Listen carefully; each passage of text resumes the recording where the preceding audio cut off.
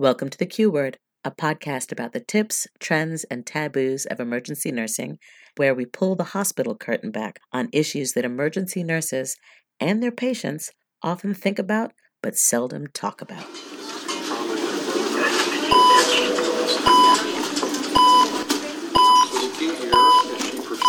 You found the Q Word Podcast. Hey, Nyssa. Hey, Lisa. It's great to see you again. You too. We have a really fun episode planned for you guys today. It's a little bit different for the Q Word Podcast. We have a virtual full house of guests on this episode, and we are going to spend our time, let's see if I get this right, talking about two different airway interventions for patients who are being intubated in emergent or crash scenarios. Is that right? That's right. Awesome. Okay.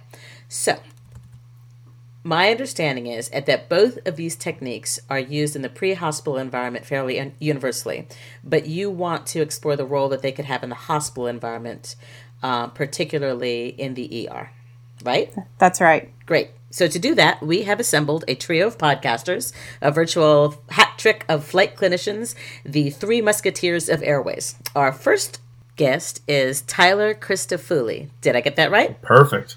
Nice. So you are a flight medic for LifeLink 3 in Minneapolis, Minnesota, where, it's a balmy 32? It's negative 32. Negative 32. That's the actual temperature. Yeah, that's okay. the wind chill's negative 51 right now. Yeah, so clearly you're at least wearing, another pair of socks, right? And underwear. Yep. Oh. It's all about the layering. Can you all even fly with that? Nope. Those temps? No. Yeah, no. Yeah, that's how we got him. That's why he's here. We're also taking you away from your own podcast, right? The Foam Frat blog and podcast that you've been doing for a little while, right? Yeah, that's correct. Yeah, Sam Ireland and I started it, and then we've kind of just built a team from there. Yeah, you do great work on there, and we'll talk a little bit more about your podcast at the end of the episode, and we'll put how to find it up on our show notes as well. But before we get there, I have heard also about you that you are airway obsessed. That's a little bit true. Yeah. Yeah. That's a fair assessment. Yeah, that's fair. Now, I heard that you actually presented about this SALAD technique at the Fast 18 conference, but you did so in a T-Rex costume? Is that right? Yeah, that's accurate. So, and what was funny is right before, so we were going to demonstrate the SALAD technique, which I'll get into in a minute. But right before it, the motor that blows the air into the T-Rex costume broke. Oh. So I was in this deflated T-Rex costume, and we had 20 minutes before we were getting ready to go out. So I ran to the gas station and I bought some Altoids and a couple batteries, and I built a battery pack to hook to the fan and got it to work just enough to do that small little segment that's been floating around out there. But you freaking MacGyvered that.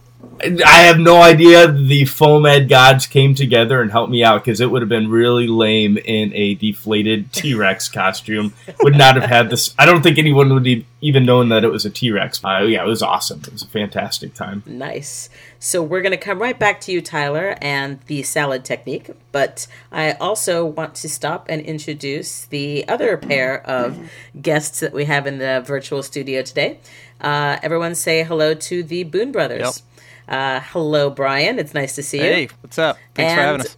And Mike. Hey. It's great to see you. How you doing? Good. Welcome. Thanks for having us. I'm going to start with you, Brian. You have a veritable alphabet soup after your name here. Yeah, don't worry about it. Well, you are a BSN, an RN, an NREMT, a CEN, and a CFR. It doesn't mean much. It means he's double certifiable. Double certifiable, is that what you call it? Double certifiable. Yeah, exactly. Okay, I'm comfortable with that, especially since I can see here that apparently you've had over 18 years of extensive nursing experience. Yep. That's all I know. That's all you know. I mean, that's a long time. That's all I've done. Yep. That's all you've ever done. Was a baby in the hospital and grew up there. So. So it's like you fell out of the womb and you went crawling over and started pushing buttons on machines saying, hey, what does this do and how can I make people better?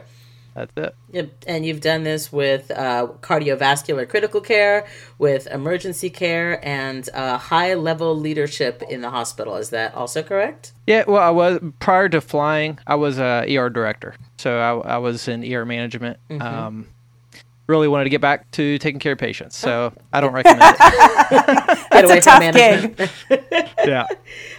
I can also see here on your bio that you know American Sign Language. So everybody, he is signing this entire episode. It's an audio medium, so you can't see that, but just take my word for it. I don't even know how you got my resume there. I guess don't worry about it. We did a real deep dive on the dark web. Yeah. I don't remember giving that much information. I think there was some stalking of the website. I'm over here sitting here thinking they got these really nice intros, and mine included a deflated dinosaur suit. That's right. All right, cut that out. I want a retake. Yeah, no retakes. I think they found Brian's online dating profile, actually. All right, well then let's take a look at you, Mike. It looks as if you are the younger brother in this equation. Younger but smarter, yeah. Wiser. Well, you've been doing this for quite some time too. You've been in the nursing business in the healthcare field for quite some time. It looks like you've been a flight nurse for over 10 years, and have been not a flight nurse. I've been a nurse for over 10 years. I've been flying for almost 6. Okay, and in this time, you've got experience from the neurosurgical to the cardiovascular critical care unit. Yeah, very heavy critical care background. Everything from open heart to cardiovascular critical care to neurosurgical, and then just kind of multidisciplinary experience. So did you ever do ER? No, I've done ER holds before, but I was never officially an ER staff member. All right. So most of my background is in ICU. Intensive We're going to let that slide. You know, we kind of make fun of ICU nurses sometimes, and all in good fun. This is an ER podcast, right? Mm-hmm. Well, who convinced me? Well, I was going to say, who convinced me to go the ICU route was Brian. Well, that was his ultimate joke on you. Yeah, because this nursing was a second career choice for me, and I have to thank Brian for getting me even into the medical field. But that was kind of his recommendation, so that's the route I took. Interesting. Another interesting fact I have here about you is that apparently you're a Blade Runner fan. I'm assuming it's the new Blade Runner, the one that just came out. A Blade Runner fan? Yeah, I've got a quote here that a black blood nothingness began to spin. Oh, man, you guys... That's in your signature, right? Yeah, you guys did dig deep. Wow. Yeah, you'd see me blushing a little bit if this wasn't a podcast, but yeah, I like Blade Runner a lot. I get kind of geeky when it comes to sci-fi, actually. Yeah, me too. I'm a big Star Wars fan, Blade Runner, all that good stuff. Great, we'll have to compare notes after we stop recording. I can also say that apparently you have the best mustache in the business. I mean, you guys can't see it, audience, but let me tell you, it really is spectacular. I think Sam Matta from Echo said that. I don't know how accurate that is, what my contenders He are. almost I'll did not take it. get a flight job because of his mustache. That's actually a true story. Is it a restriction? He came in with this a is actually a wax funny and curled story. up. Yeah, Wow. I used to have a handlebar mustache. Nice. Well, we're glad that they ultimately allowed you to join the ranks. That's a relief for all of us. And we are really glad that all three of you were able to join us today. Thank you again for stopping by. So at this point, I'm just going to pass it off to everyone else. I am here to learn, and I hope that you will teach me and our listeners a whole bunch. Nyssa, why don't you take it away? So the first thing we always ask in any interview, fellas, this question is for all three of you. Brian, do you say the Q word when you're on shift? Absolutely not. Oh, no. Unless you want to get beat down. Right. Good. Mike, how about you? Do you ever use the Q word? Nope. Good. Tyler, are you superstitious? No, I say it all the time. Oh, no. I say it on purpose. Yeah, I'll be like, Polish your boots. Okay. Too, right? it's really quiet around here. I take my boots off. I lay down. I start cooking mac and cheese. I do pretty much everything I can. You like to fly then. Yeah, you bring like it on to yourself, fly. right? Okay, so let's talk about the SALAD technique. Tyler, when we talk about airways, you hear a lot of chat about oxygenation and ventilation. But the question I think that led to the development of the SALAD technique was, what about decontamination? Can you tell us what SALAD stands for, what it is? Yeah, absolutely. Describe it So for us. SALAD stands for Suction-Assisted Laryngeal Airway Decontamination. And this was coined by Dr. Jim DeCanto, who works out of St. Luke's, Milwaukee. And, when I first came across Jim, his video was on MCRIT, And he was doing this maneuver where he would suction and he would park the suction catheter actually inside the esophagus. And then he would intubate above it. So that way, as the patient is vomiting, you have a suction catheter that is catching it before it starts to fill up the hypopharynx, and it maintains your view. And I'm like, this is so simple. Why has nobody thought of this before? And I think it's because typically we're taught, oh, you cannot suction no longer than 5, 10, 15 seconds, whatever the flavor is. And we got to suction, we come out, we go to intubate, it fills back up with vomit. We go suction, it fills back up with vomit. And it starts this vicious cycle. And so the standard suction catheter that we've seen everybody use for how long now has been the Yankauer. And the Yankauer is a dentist tool. It was created by a guy named Sidney Yankauer, and it was developed so that way you wouldn't be suctioning out clots and stuff when you were suctioning someone's mouth. It was not meant for emergency medicine. So it's actually a tiny little delicate suction catheter, and we try to make it like a shop vac because that's what we need it for, not delicate little plucking of blood. We try to make it into the shop vac of the contaminated airway, and it just doesn't do the trick. So, yeah. Right, exactly. So, you got somebody who's, in emergency medicine, we're not dealing with fasted patients. I mean, they got cheeseburgers and whatever in their stomach, and then you're trying to suction this out, and it's just, you might as well not even suction because it's just not doing the job that you need. And so what I think a lot of us did prior to that is we'd hook up a aspirator, a meconium aspirator to an ET tube, and just use it like a garden hose to suction it out and try to get all of that out.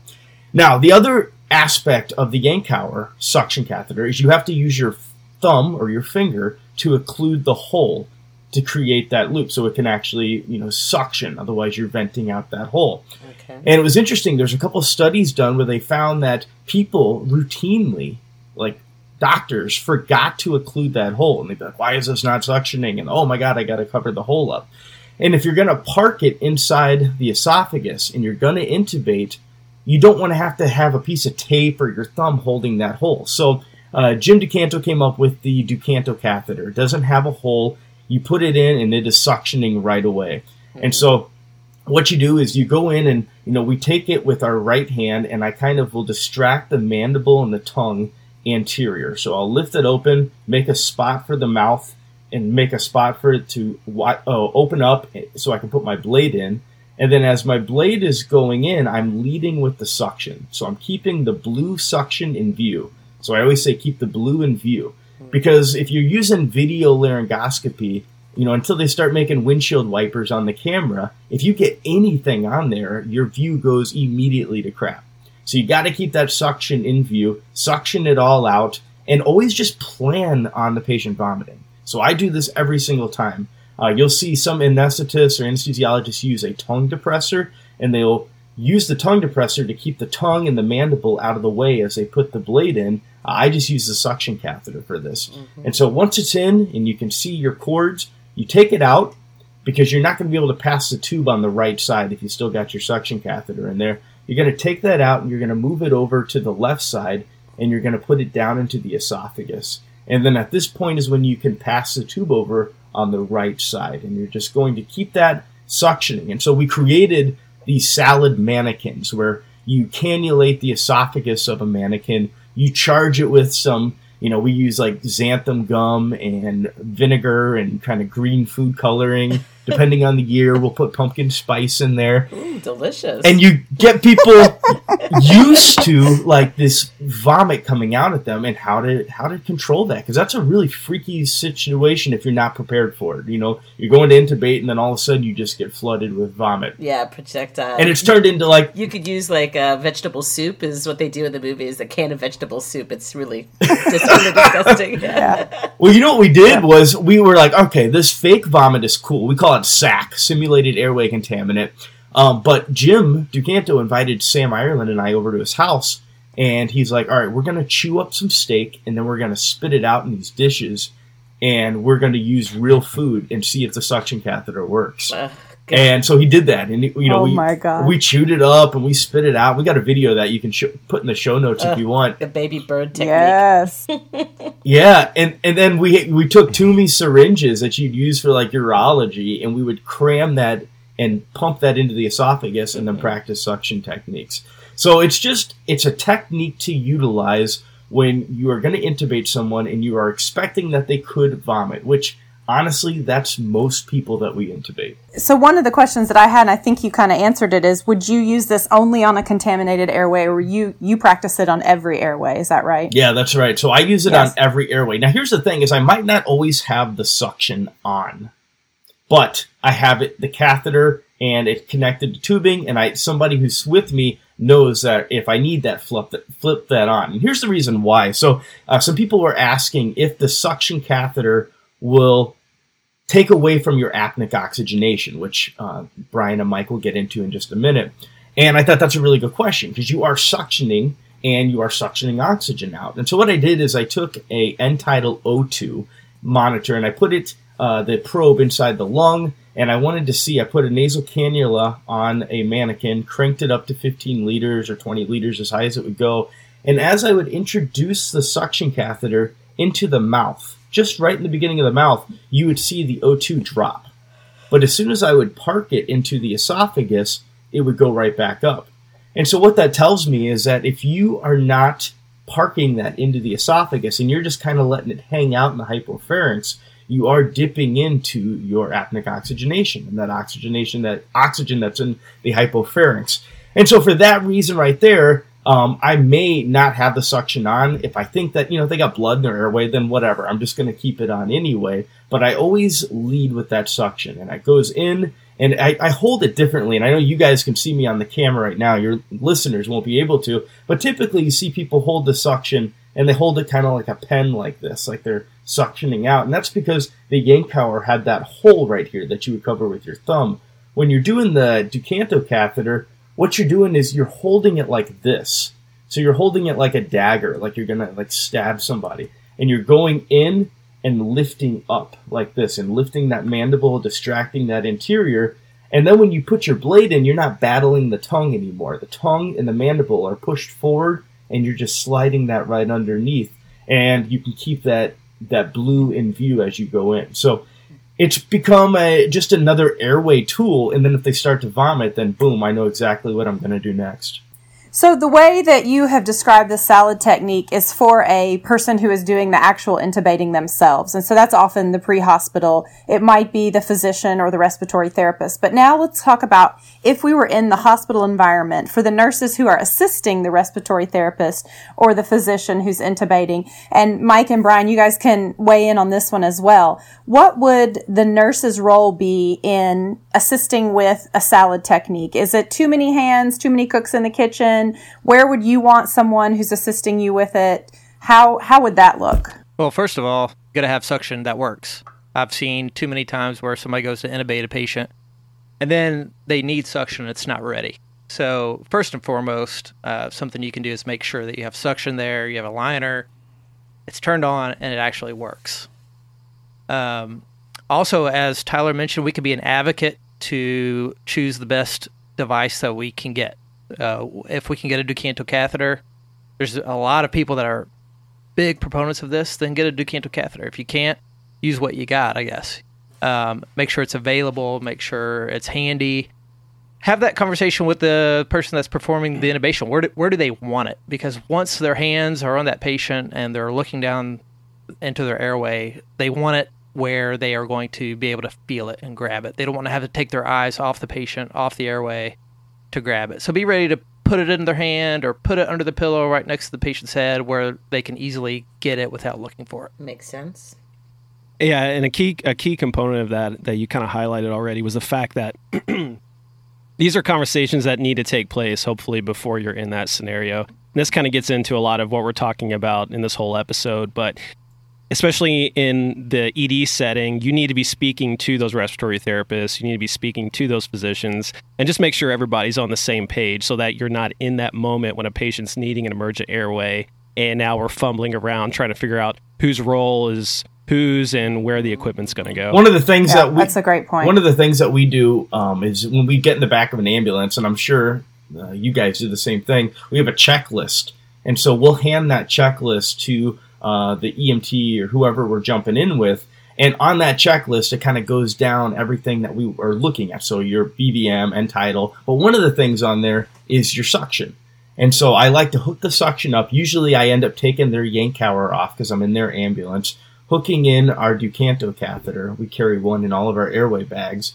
And then we turn on the suction, and I'm going to make sure it works. I put it up to my hand, make sure it's working. And then at that point, I may leave it on or I may just turn it off. But I want to make sure that it's all set in the event that I need it. I'd say usually I keep it on because it just does not really seem to affect my apneic oxygenation at all. Mm-hmm. But the EMTs or the nurses, whoever is standing there that's going to be helping with this, they can absolutely just remind you because you're getting in the game and you're thinking, all right, I got drug dosages, I got to get my BBM, my end-tidal, the monitor's on, reducing doses for low flow states. You got a lot going on. It's very easy to forget that. So it's important to add that onto that checklist. Yeah, good. Thank you.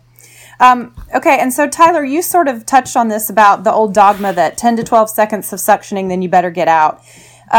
Is SALAD sort of exempted from this old dogma because of it being deeper and being in the esophagus and, like you were saying, not in the hypopharynx and pulling the oxygen out? Is that why we don't have to worry about that old rule about 10 seconds and then you're out? Well, yeah, because if you think about it, if somebody's vomiting, that's bad, right? And, like, if you don't suction them, then they're not going to be really able to oxygenate at all. So when you're looking at timing your suctions, that's usually if you're suctioning like an ET tube or a trach or something like that. When you have somebody who's actively vomiting, you suction until you clear the airway. And I think that that's a big thing that is maybe miscommunicated in school, is that if somebody's vomiting, their saturation is going to go to crap. They're going to get aspiration. Like, that's the priority. That is the first thing you do. And there's no amount of time that you need to wait. Like, you need to suction as much as you can out, and then you need to be able to ventilate the patient. And time frames are only for if you're suctioning ET tubes or, if you're suctioning a baby or something, I could see that. They got a little something in their mouth and you don't want them to vagal down. But yeah, when a patient is vomiting and you need to protect that airway, you suction until you clear the airway. Great. Is this SALAD technique appropriate for peds?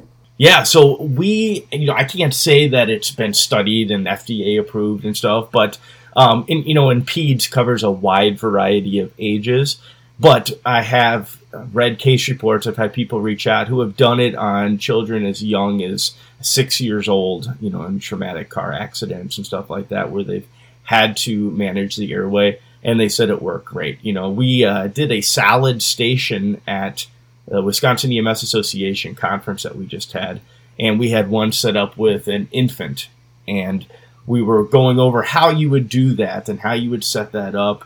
Obviously the Ducanto catheter is probably a little bit large, for that. But having a plan for suctioning, whether you're using a meconium aspirator on a smaller ET tube, whatever your plan is, think about decontamination. So are there any contraindications to using the SALAD technique for intubation? No. Perfect.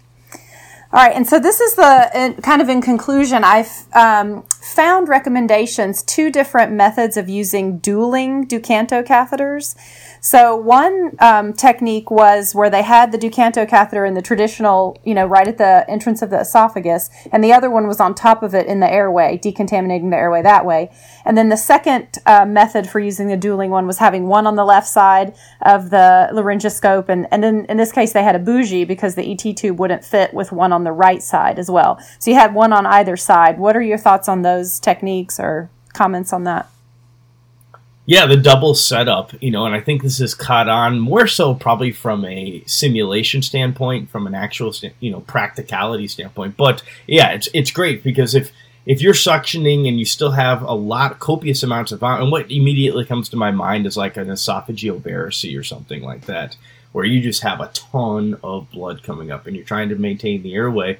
Yeah, I think absolutely you could do that, is have one person with a kind of just right here in the corner of the mouth. Fish hook. The other side is parked. Yeah, exactly. Kind of like a fish hook. And then the other one is parked inside the esophagus. One of the other things I teach when I do these decontamination stations is if you take like a 7.5 or an 8 ET tube, and let's say you're going to intubate, and all of a sudden you see a lot of vomit coming up at you. One of the things that you can do is if you don't have a Ducanto catheter or your Yankauer is just not controlling it, you can take your 8.0 tube or your 7.0 and just put it in the esophagus, the ET tube. Put the whole thing in the esophagus, and then take your 15 millimeter adapter that sits at the top of that tube, pop it out, turn it around, and it fits around the ET tube, and then you can hook your suction right to that. So now you have suction inside the esophagus that's connected to your portable suction, and you can begin to decontaminate the airway with that. Some people even go as far as inflating the balloon to try to prevent it from coming up into the hypopharynx. But initially, you just get that in there and start suctioning right away. And then you can not use that same ET tube to intubate, but go in with another one to get around it. Because the next best thing from putting a ET tube in the trachea is putting something in the esophagus to suction out what's coming up and decontaminate the airway.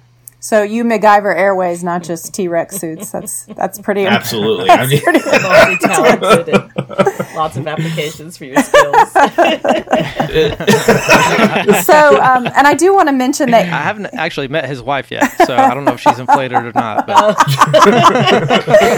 Shots fired. Oh, wow. So you do have an episode on this. It's episode 33. It's called ApOX, Suctioning and Out-of-Hospital Airway Management. That's on the Foam Frat. We'll put that on our show notes as well. So yes, definitely. You do a deeper dive on that. So we appreciate it. And you were mentioning about apneic oxygenation, or the cool kids call it ApOX or ApOX.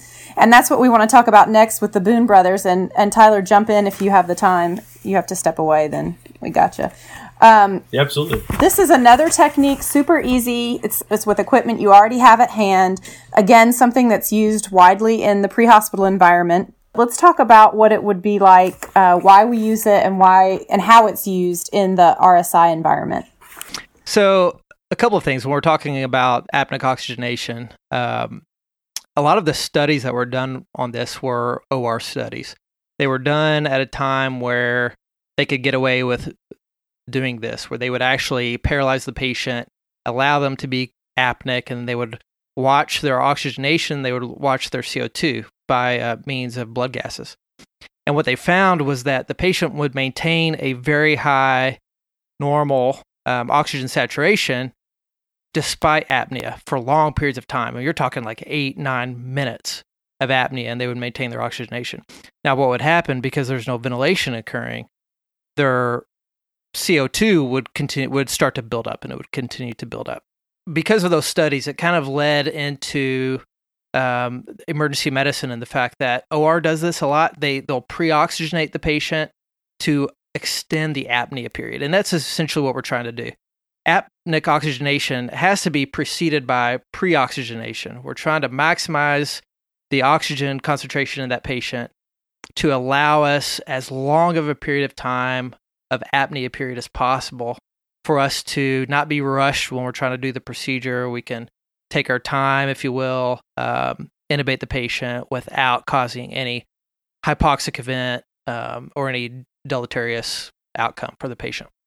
Yeah, and how that works, they essentially discovered the fact that the alveoli will continue to take up oxygen whether you have movement of the diaphragm or lung expansion. That's the whole idea behind it. And when you start to use this technique, not only are you decreasing you're decreasing desaturation during that apneic period, but it's improving first pass success because of that reason. You're not having these critical desaturations where you have to interrupt your procedure to oxygenate the patient, get them back up to 100% before you go back in.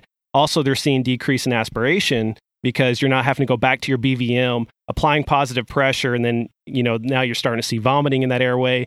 So again, it's just going to do something that's going to set you up for success from the get-go, which is obviously what we all want. So these are some sort of preparatory techniques. This is what you're doing in advance so that your patient doesn't end up spiraling down that rabbit hole or whatever the case may be before you can really get control of the situation. Yeah. Yep. We call it a cliff, not a rabbit hole, but that's all right. You got it. Yeah. So that's 3 huge wins for apneic oxygenation. It decreases desaturation, buys you a little more time, which increases your first pass success rates, and it prevents having to go out, bag them, and then increase your risk of aspiration. That's 3 huge wins for something super, super simple. Exactly. So describe for me exactly what is we're doing with apneic oxygenation. Super simple. What? Yeah. Go ahead. But can we talk about pre-oxygenation first? Absolutely. I think that's important. So, and this is something that I see working in the emergency department. The decision will be made to intubate a patient. It may not be emergent. Maybe it's for airway protection. The patient does have spontaneous breathing, and we make the decision that the patient needs intubated. So we have some time to get prepared. We talked about with the SALAD technique already, making sure suction's available. What I see a lot of times is that pre-oxygenation really doesn't get thought about. The physician will come to the head of the bed and they'll just intubate the patient. But there are some things as nurses, RTs, ancillary staff that we can begin doing. And if you think about what pre-oxygenation is doing, the air that we breathe, and I don't have the percentage in front of my head here or in front of my mind, but is a large portion of nitrogen, right? It's nitrogen, oxygen, and carbon dioxide. And so what we're trying to do is to wash out as much nitrogen in that patient's airway and the dead spaces of their airway and their hypopharynx. And when we do that, we are increasing the oxygen percentage there. Again, same thing that we talked about with apneic oxygenation, it buys us time. It increases the amount of oxygen that is available to the alveoli for gas exchange, and it buys us time. It prevents a hypoxic event or the patient from desaturating. Is this akin to what a free diver does before trying to dive deeper than anybody else without an oxygen tank, where they take 10 really deep breaths before they go underwater? Is that the same thing? Yeah, I think so. So one of the other things with that, I actually happen to be a scuba diver, so I have a little bit of knowledge about that too. But I have no knowledge. I learned all about this just watching television movies and stuff like that. So. There are a couple of things that activate our brain to take a breath, and some of it is hypoxia or low oxygen, but also increased CO2. So sometimes what those guys are trying to do is try to get the carbon dioxide level down real low, because their carbon dioxide level will build up. And that may be a trigger for breathing more so than will hypoxemia. So it's similar of a situation, but a little bit different. Okay, cool. Yeah. But yeah, good question. Great, thanks. But what's so cool about apneic oxygenation, once you have that technique for good pre-ox, you're using the same equipment, so it's a really easy transition. And that's, you kind of mentioned this before, it's such a simple technique, but can give us so much benefit in these scenarios because you're using the same nasal cannula. Because again, as a caveat in pre-ox, you should be using nasal cannulas in your pre-oxygenation. It isn't a matter of just applying a BVM. You really want to be using that nasal cannula. What Brian and I like to do is normally get a baseline end-tidal CO2. If you go back to our podcast episode where we talked about some of this, is episode 14, we actually had Tyler Christifulli with us, and we were talking about equipment.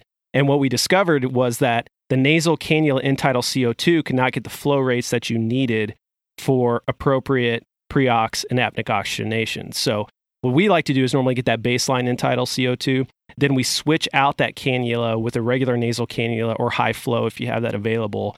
And then that way it's there, it's already on the patient for pre-ox. And then once you remove your mask, it's still on the patient for apneic oxygenation. It's a super easy transition. So what we learned in your episode 14 is that not all cannulas are created equal. That's the name of the episode. And the one that you're referring to, I guess we call it the frog. Do you guys call it that? With the little bubble for the entitled, the frog. Yeah, so the frog is not the one you want to use. That one you're going to remove, and then you're going to put just the regular nasal cannula.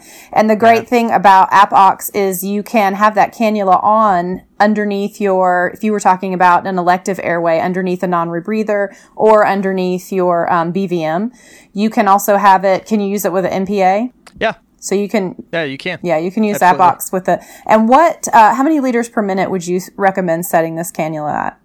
So a lot of the studies, most of them look at a 15 liter per minute nasal cannula. So when we're talking about pre-oxygenating the patient, let's say the patient's on a non-rebreather. Let's say they're a patient and they're a little bit hypoxemic. They're struggling. Let's say, for an example, they're a COPD patient. Maybe their CO2 level's really high and the decision's made. They're not ventilating well. We need to take over their breathing for them. So in that scenario, maybe we weren't trying to maximally oxygenate them anyways because they're COPD. We know that the way they get their drive can be blunted by hyperoxia. But now we're talking about intubating them. So we have to shift our thinking. Now we want to maximize their oxygen as much as we can. So in that scenario, even if they're on a non-rebreather for their oxygenation, let's say they're on a 15 liter per minute non-rebreather, what we're going to want to do is put underneath that non-rebreather a 15 liter per minute nasal cannula. And another thing with the non-rebreather, I don't know if you've ever paid attention to this, but next time you're around an oxygen flow meter, turn it to 15 liters per minute and listen to the sound, and then continue to open it. Open it as far as it'll go, and you will hear the gas just blast out of that thing. And most flow meters will go to like 30, 40, maybe 50 liters per minute at flush rate. Flush rate means just open it as far as it'll go. A lot of the literature that we see and a lot of the recommendations will be a 15 liter per minute nasal cannula underneath a non-rebreather at flush rate. So that non-rebreather, just as much flow as you can get out of it. And allow that patient is spontaneously breathing, allow them to take spontaneous breaths for 3 minutes or so, and you get a really good pre-oxygenation, that denitrogenation of their airway. Okay. Mike?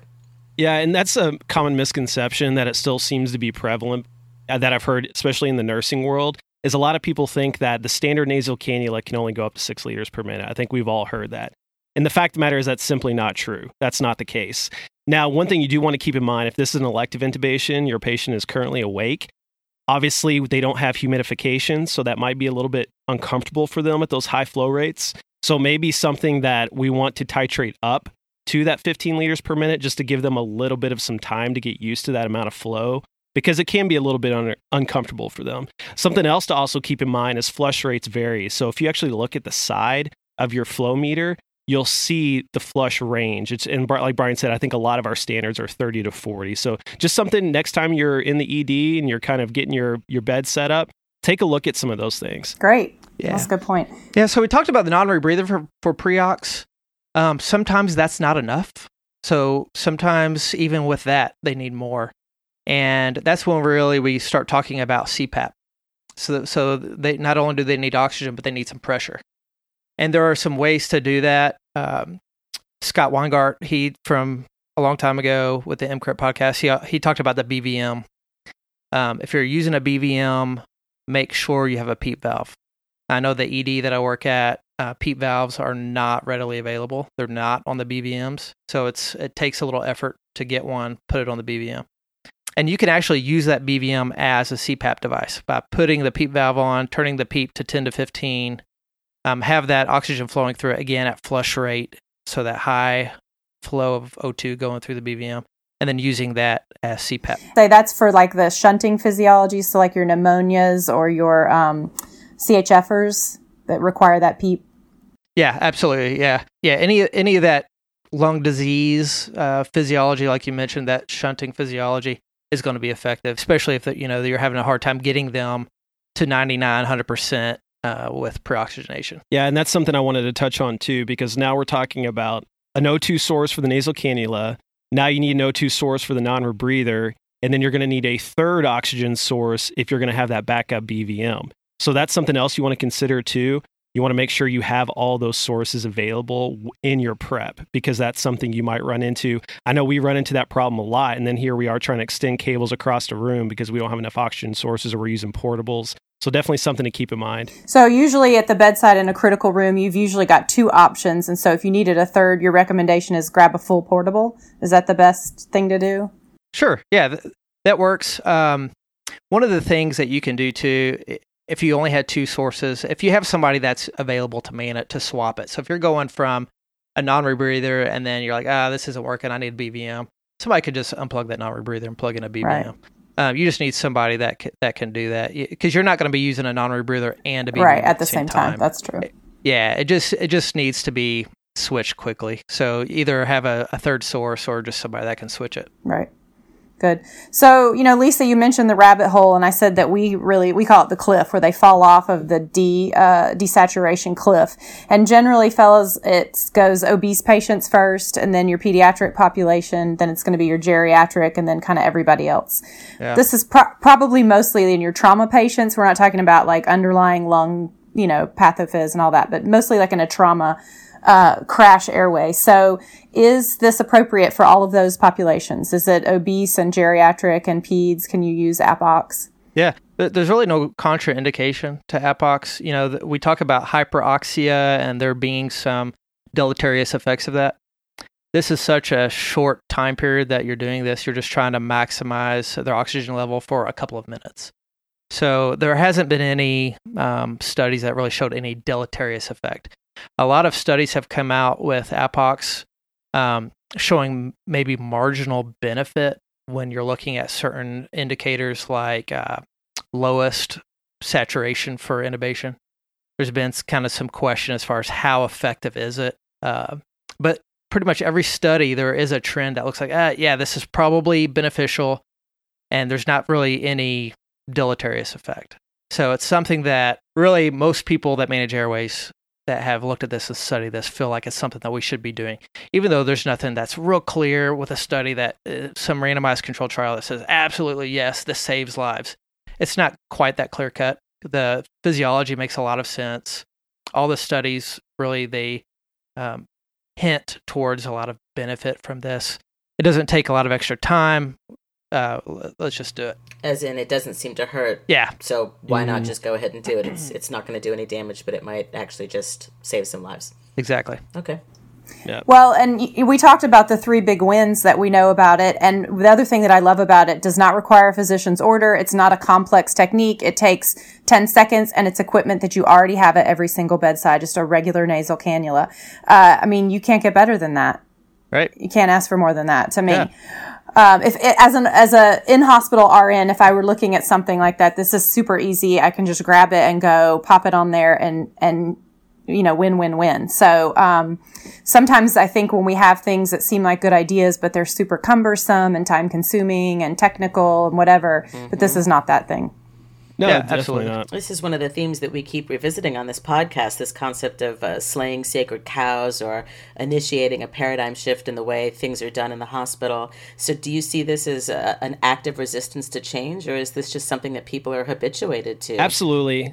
People build up a lot of habits when it comes to their technique and intubation. And this is one of those things that I've found that I'm still running into cases where people are still not on the up and up as far as apneic oxygenation.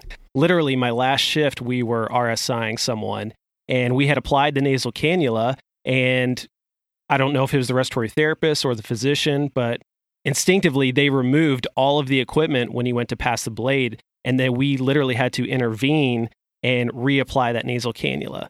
So it may be something in that moment that as the ER nurse who is informed and something as informed of this technique and something you're wanting to implement, that might be a good learning opportunity for re-education. One thing that is also recommended that I like to do, and I think Palmcred had touched on this, is taping the cannula to the face, because that's a little bit of a red flag. That's a reminder like, hey, this is intended to stay on, and people seem to be less apt to remove that when they go to intubate. Oh, that's a good tip. I don't think we actually even really talked about ApOX yet, but so we've talked about pre-ox. So apneic oxygenation essentially is once we are ready to actually insert the blade into the patient's mouth, we have to remove the mask, whether that's the BVM. Actually, some people may be using a ventilator with CPAP or the non-rebreather. We're going to have to take that off their face. But the nasal cannula absolutely can and should stay on. The other thing that we have to think about with this, it's not going to be effective if we're not maintaining a patent airway. So if we're allowing that patient's tongue to drop back and occlude the airway while the patient's apneic, it's not going to do us any good. So what we need to be doing is, like you mentioned, an NPA that may work, or even just a good jaw thrust, making sure that the airway's open, the tongue isn't occluding the airway during the apneic period or during the time we're allowing our sedative or our paralytic to take effect. The other thing, Mike, like you mentioned, sometimes, and I've seen this as well, the RT or someone will pull the nasal cannula off the patient's face. The other thing that I'll see is they will instinctively, once the decision's made to intubate, they'll try to pre-ox them using BVM with positive pressure. And that's one of the things that this is trying to prevent, is having to use positive pressure with that BVM. Whenever we do that, we are increasing the risk of gastric insufflation, vomiting, and aspiration. So we're trying to avoid using positive pressure if we can. If you have to do it, use it. So if the patient starts to desaturate and you need to bag them back up, bag them back up. Try to use low force. I think it's about 20 what is it, millimeters mercury, centimeters water? PSI. I don't know. Of pressure is when the esophageal sphincter will open. So keep the pressures low, bag nice and easy. If you bag real aggressively, you're going to cause gastric insufflation. So, but if you have to use a BVM, use it. So do you guys see a time where this is going to be a technique that we teach in ACLS or TNCC or ATCN? Like, do you see that coming? I hope so. Mike, what do you think? Maybe. I think it might still be a little too soon for American Heart, to be honest with you. I do think that if the evidence that is still continually coming out continues to point towards this, and it's a little bit more of a definitive treatment, I think we'll see it more implemented in some of our formal classes. Those things just take time. But again, it's something that is not going to hurt your patient at this point. Like you said, you don't need a physician order.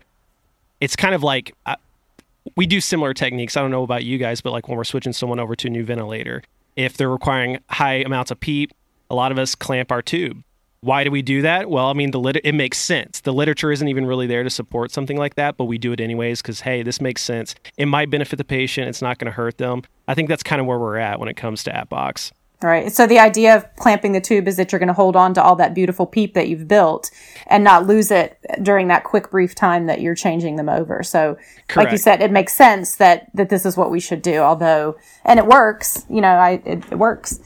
And that kind of leads me really nicely into my final thoughts or final question for you guys. And that is, we talked about this in a recent episode about kind of these dogmas and sacred cows and how long it takes for evidence-based research to get into actual practice. And so my question is kind of, what are your thoughts on that? But specifically, because the air medical industry has adopted these two techniques, but the in-hospital hasn't, and that's pretty common, I'm finding. So do you guys have any like thoughts on why air medical jumps on board sometimes and it's a lag time to the in-hospital environment or even the ground EMS environment? Medicine is terrible about this. There's so many other industries that are way better than we are when it comes to implementing current evidence-based medicine. I think social media has helped a lot with that. The FOMED movement, where we're trying to share medical education online, free, that type of thing, has helped. And I think the air medical community, we're big consumers of FOMED. We're usually very driven to learn as much as we can about the clinical care we provide. And I think that kind of puts us in the forefront of why a lot of these things probably hit us first. And even EMS, I see that. I would say that EMS does a better job than nursing when it comes to consuming evidence-based medicine. Unfortunately, at least that's been my experience. I'm not speaking for everyone, but a lot of the things I've seen is that EMS is a little bit hungrier for current clinical knowledge than nursing can be. I mean, nurses obviously want to learn. We all want to learn. It's not that people don't want to do what's best for the patient. I think sometimes they don't know how to get that information. And like Brian said, it seems like even in our own experience with our podcast, it seems like most of our listeners are EMS. But when we introduce the idea of FOMED and some of these quote unquote alternative ways of acquiring education, people are open to it. But sometimes they just don't know how to get that information. So I'm hoping that'll change. But I think Brian's right. I think you have to kind of be searching for it at first, instead of it being provided to you in a textbook or a formal class at this point. So hopefully that's something that'll change. But just like this episode you guys are doing here, hopefully a lot of ER nurses take this and put it into practice. Yeah, and that's really kind of our campaign, is to bring it into the hospital, to the hospital nurses, because I believe, like you, I think they're hungry. I just don't think they know where to find it. I think the air medical industry is a lot smaller, and so it's a little bit easy to wrap your hands around that with new information. The ER community is, from critical access hospitals to level 1 trauma centers to academic resource center. It's just so spread out that it's a little bit harder to wrap around all of that. And then, the other things we talked about, those kind of critical conversations that you have to have with your providers, before you get into the crash airway situation. Like, have you heard of this new catheter? Let me show you how we can do, versus the independence that we have in the pre-hospital environment, both ground and air. Right. So, yeah. That's actually I was going to bring that up too, because in the ED, you obviously have a medical provider right there. So I think it's easy to really rely on their medical knowledge instead of in EMS or in the flight world, you're alone. So I think there's a lot more pressure on your shoulders that you feel like, I'm responsible for the decisions of this patient. I don't have a doctor right there to make that decision and to tell me what to do. It's up to me. So I think that's a little bit of a different dynamic. But realizing as nurses that sometimes our physicians aren't up to speed either. And, we can help educate even our doctors. So, we need to do what we can to really learn. Yeah, that's part of patient advocacy, which is our role. Yeah. Mike, what were you? Kind of following up Brian's thought, when you get a job in air medical, the autonomy is essentially handed to you at that point. I find, at least in my personal experience, in the hospital, autonomy is more of a thing that you have to earn. And I think that if you're going to approach a physician and start bringing up these new techniques, you have to have a good rapport with that physician or that respiratory therapist. They have to know that you are a competent provider that values education. And that's something that's going to take time that you need to represent in all of your practice, not just with these specific techniques. Because if you're a bare minimum provider and then all of a sudden you're trying to throw these bleeding edge techniques on someone, they're not going to take you seriously. So just as a blanket statement, I feel like in everything that we do, we always need to be looking at just doing it the best we can. Yeah, I think that's a great thought to wrap up on. So we're really appreciative of your time. I know it's valuable. Yeah, especially since on top of being the healthcare professionals we now know you to be, you also have a podcast of your own. Yeah. Yeah, so tell our listeners where they can find you on your podcast. Yeah, so we have an education company called Heavy Lies the Helmet. It's a podcast and also an education website with a blog. Great. And we basically focus on emergency and critical care medicine. We do change it up a little bit. We're not purely clinical. We do have some transport-specific safety, survival-type topics that we try to cover. But for the most part, we cover a lot of clinical content that's going to be applicable to really anybody, whether that's pre-hospital, inside the hospital, whatever the case may be. We try to appeal to a large audience. So just don't be thrown off by the fact that it's Heavy Lies the Helmet and you see our helmets and that it's only going to be air medical. We definitely try to tailor our information to emergency nurses or RTs or whoever you are that's listening. Great. And hopefully soon we're actually going to be offering CEUs. We've partnered with IA Med, who is a review course provider for CCRN, FPC. Awesome. And so that'll be something too. So if you're looking for easy CEUs, give us a follow, and that'll be something we'll be offering soon. Yeah, congratulations on that. That's great. Thank you. Yeah. That's really cool. We unfortunately lost Tyler a few minutes ago. Apparently his department is having a surprise audit. Being audited. So he had to run out of the room. But Nyssa, tell us a little bit about his podcast. His podcast is called Foam Frat, and it's a podcast and blog as well. He's got a lot that's designed for paramedicine in the flight and ground environment, but there's plenty for ER nurses, and other audiences as well. We'll find plenty of good stuff there. And FOAM, again, stands for Free Open Access. Open access to medical education. That's right. Okay, perfect. Great. Well, thanks, folks, for tuning in again today. We hope you enjoyed the episode. I certainly learned a lot. If you would like to find out more about our guests and their blogs and podcasts, come to check out the show notes on our website, theqwordpodcast.com. You can also email us with any questions at theqwordpodcast@gmail.com.